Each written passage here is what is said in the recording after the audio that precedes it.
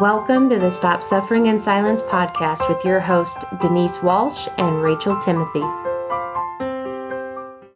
Hey, welcome back to another episode of Stop Suffering in Silence. My name is Denise Walsh, and I'm here with co-host Rachel Timothy.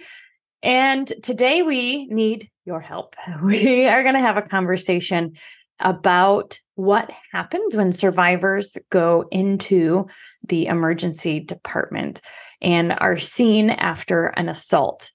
Now, the reason why this has been stirred up for us is because, as you know, we have recently connected with U of M Flint and are now a part of their SANE program, which is Sexual Assault Nurse Examiner. And this is hopefully the nurse that survivors would see after an assault when they come to the ER, somebody who's trauma informed, somebody who understands and can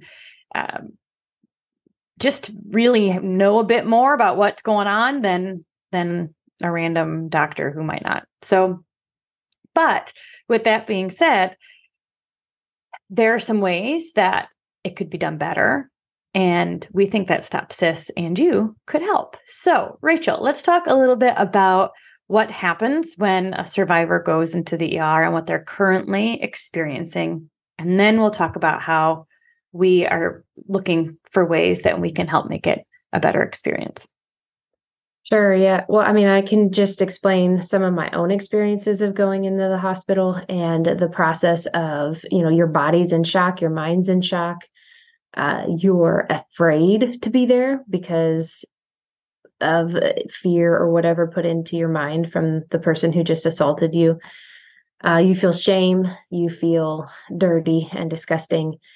And then you know that it's the right thing to get help. You know it's the right thing to seek medical attention, but at the same time, you don't want to be there at all. And so there's a little bit of a fight or flight surging through you. But for me, I had to have a male doctor who, did not have what appeared to be any trauma-informed training. The nurses and everybody was very nice, but just not trauma-informed. I did not get to have a sane nurse. There was a lot that felt outside of my control. And in many ways, you feel reviolated in order to do things like a rape kit.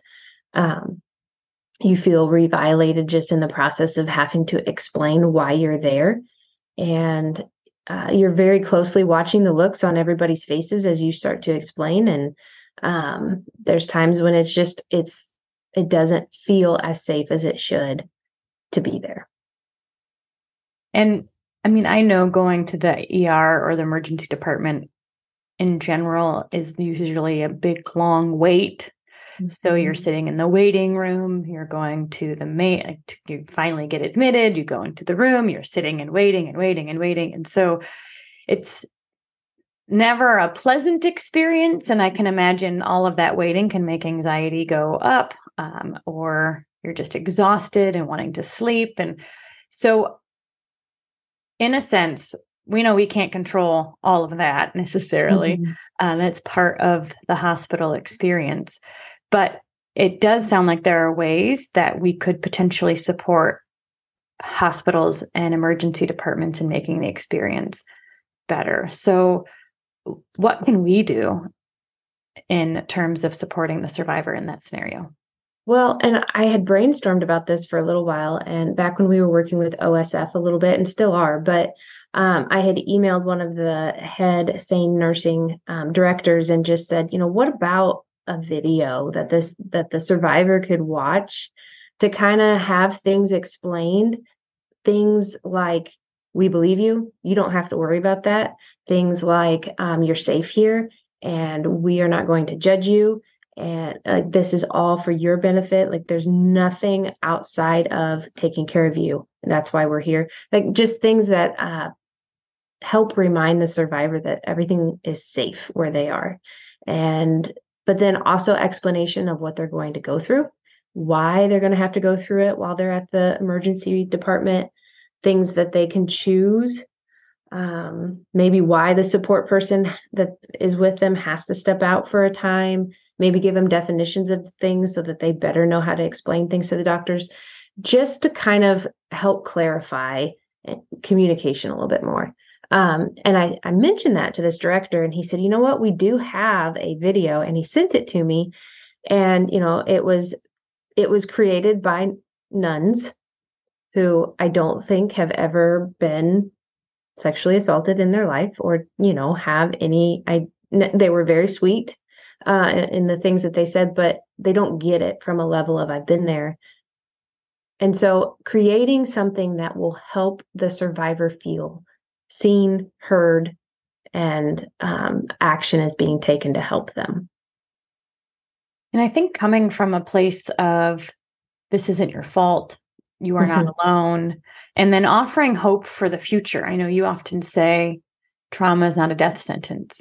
It may feel so heavy and hard right now, but just know that as you walk the healing journey, like you won't always feel this way. And so offering a bit of hope there too, and some aftercare options. Obviously, if we create something for the hospitals to use, it'll be generic because every county is different, every state is different, but every county and every state should have some aftercare options available that the nurse or the SANE nurse or the hospital social worker can provide to clients.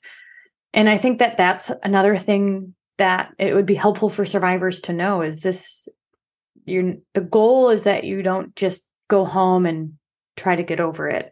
The goal is that now the healing journey begins, because being violated in any way is violating and traumatizing. So it makes sense that you're feeling a certain way now, and the healing journey will support your growth, and it won't feel like this forever.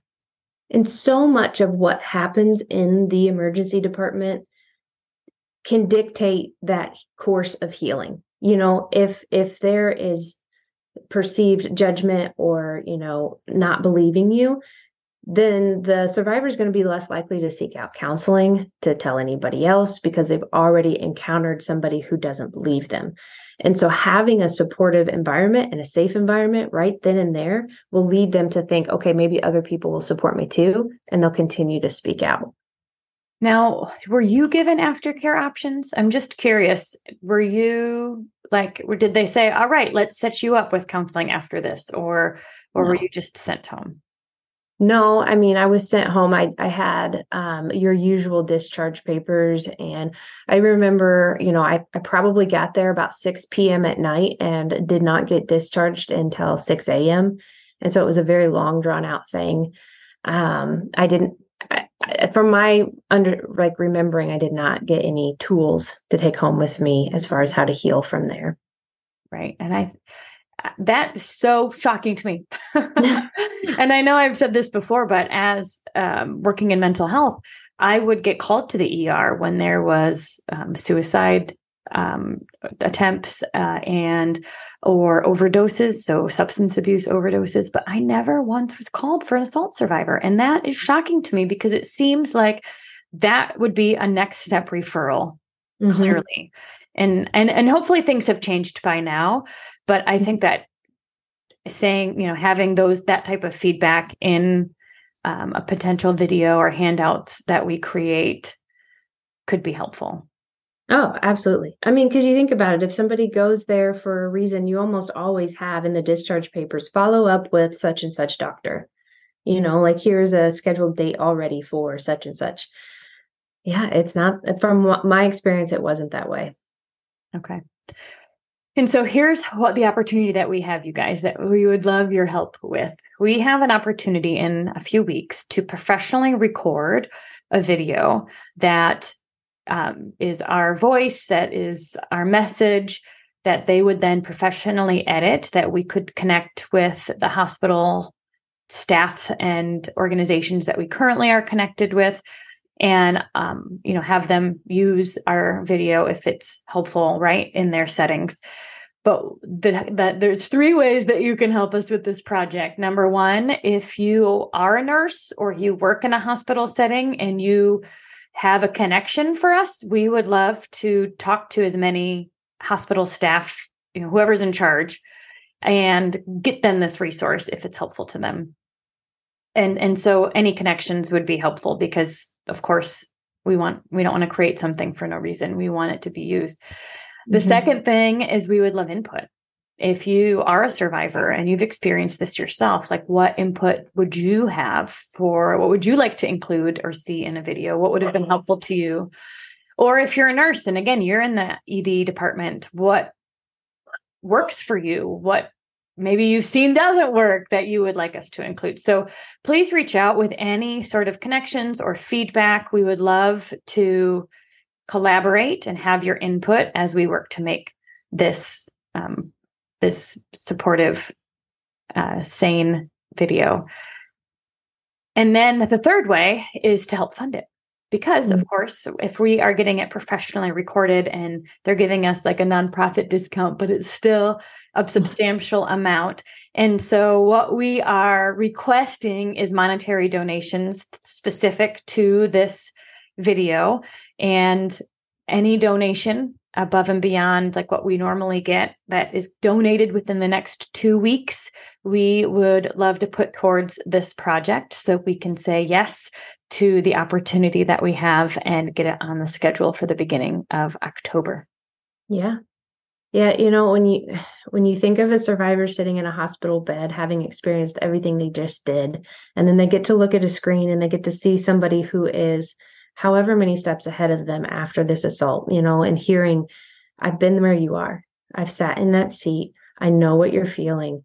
And being able to just have that connection, even though it's through a screen, maybe that can feel somewhat of a hug in that moment and help them get through that awful experience. Absolutely. Yeah. I know this is something you've been dreaming about for quite a while. And so it seems a bit surreal to have the opportunity and the connections to create a video like this in the next few weeks.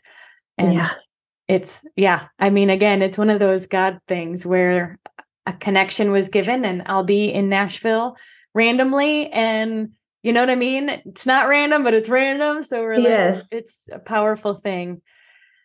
Yeah. So I know like when we were talking with some of the nurses in the SANE program, they were explaining how just little tweaks in how they do things actually has created it to where they have recognized more trafficking victims that have come into the ED department.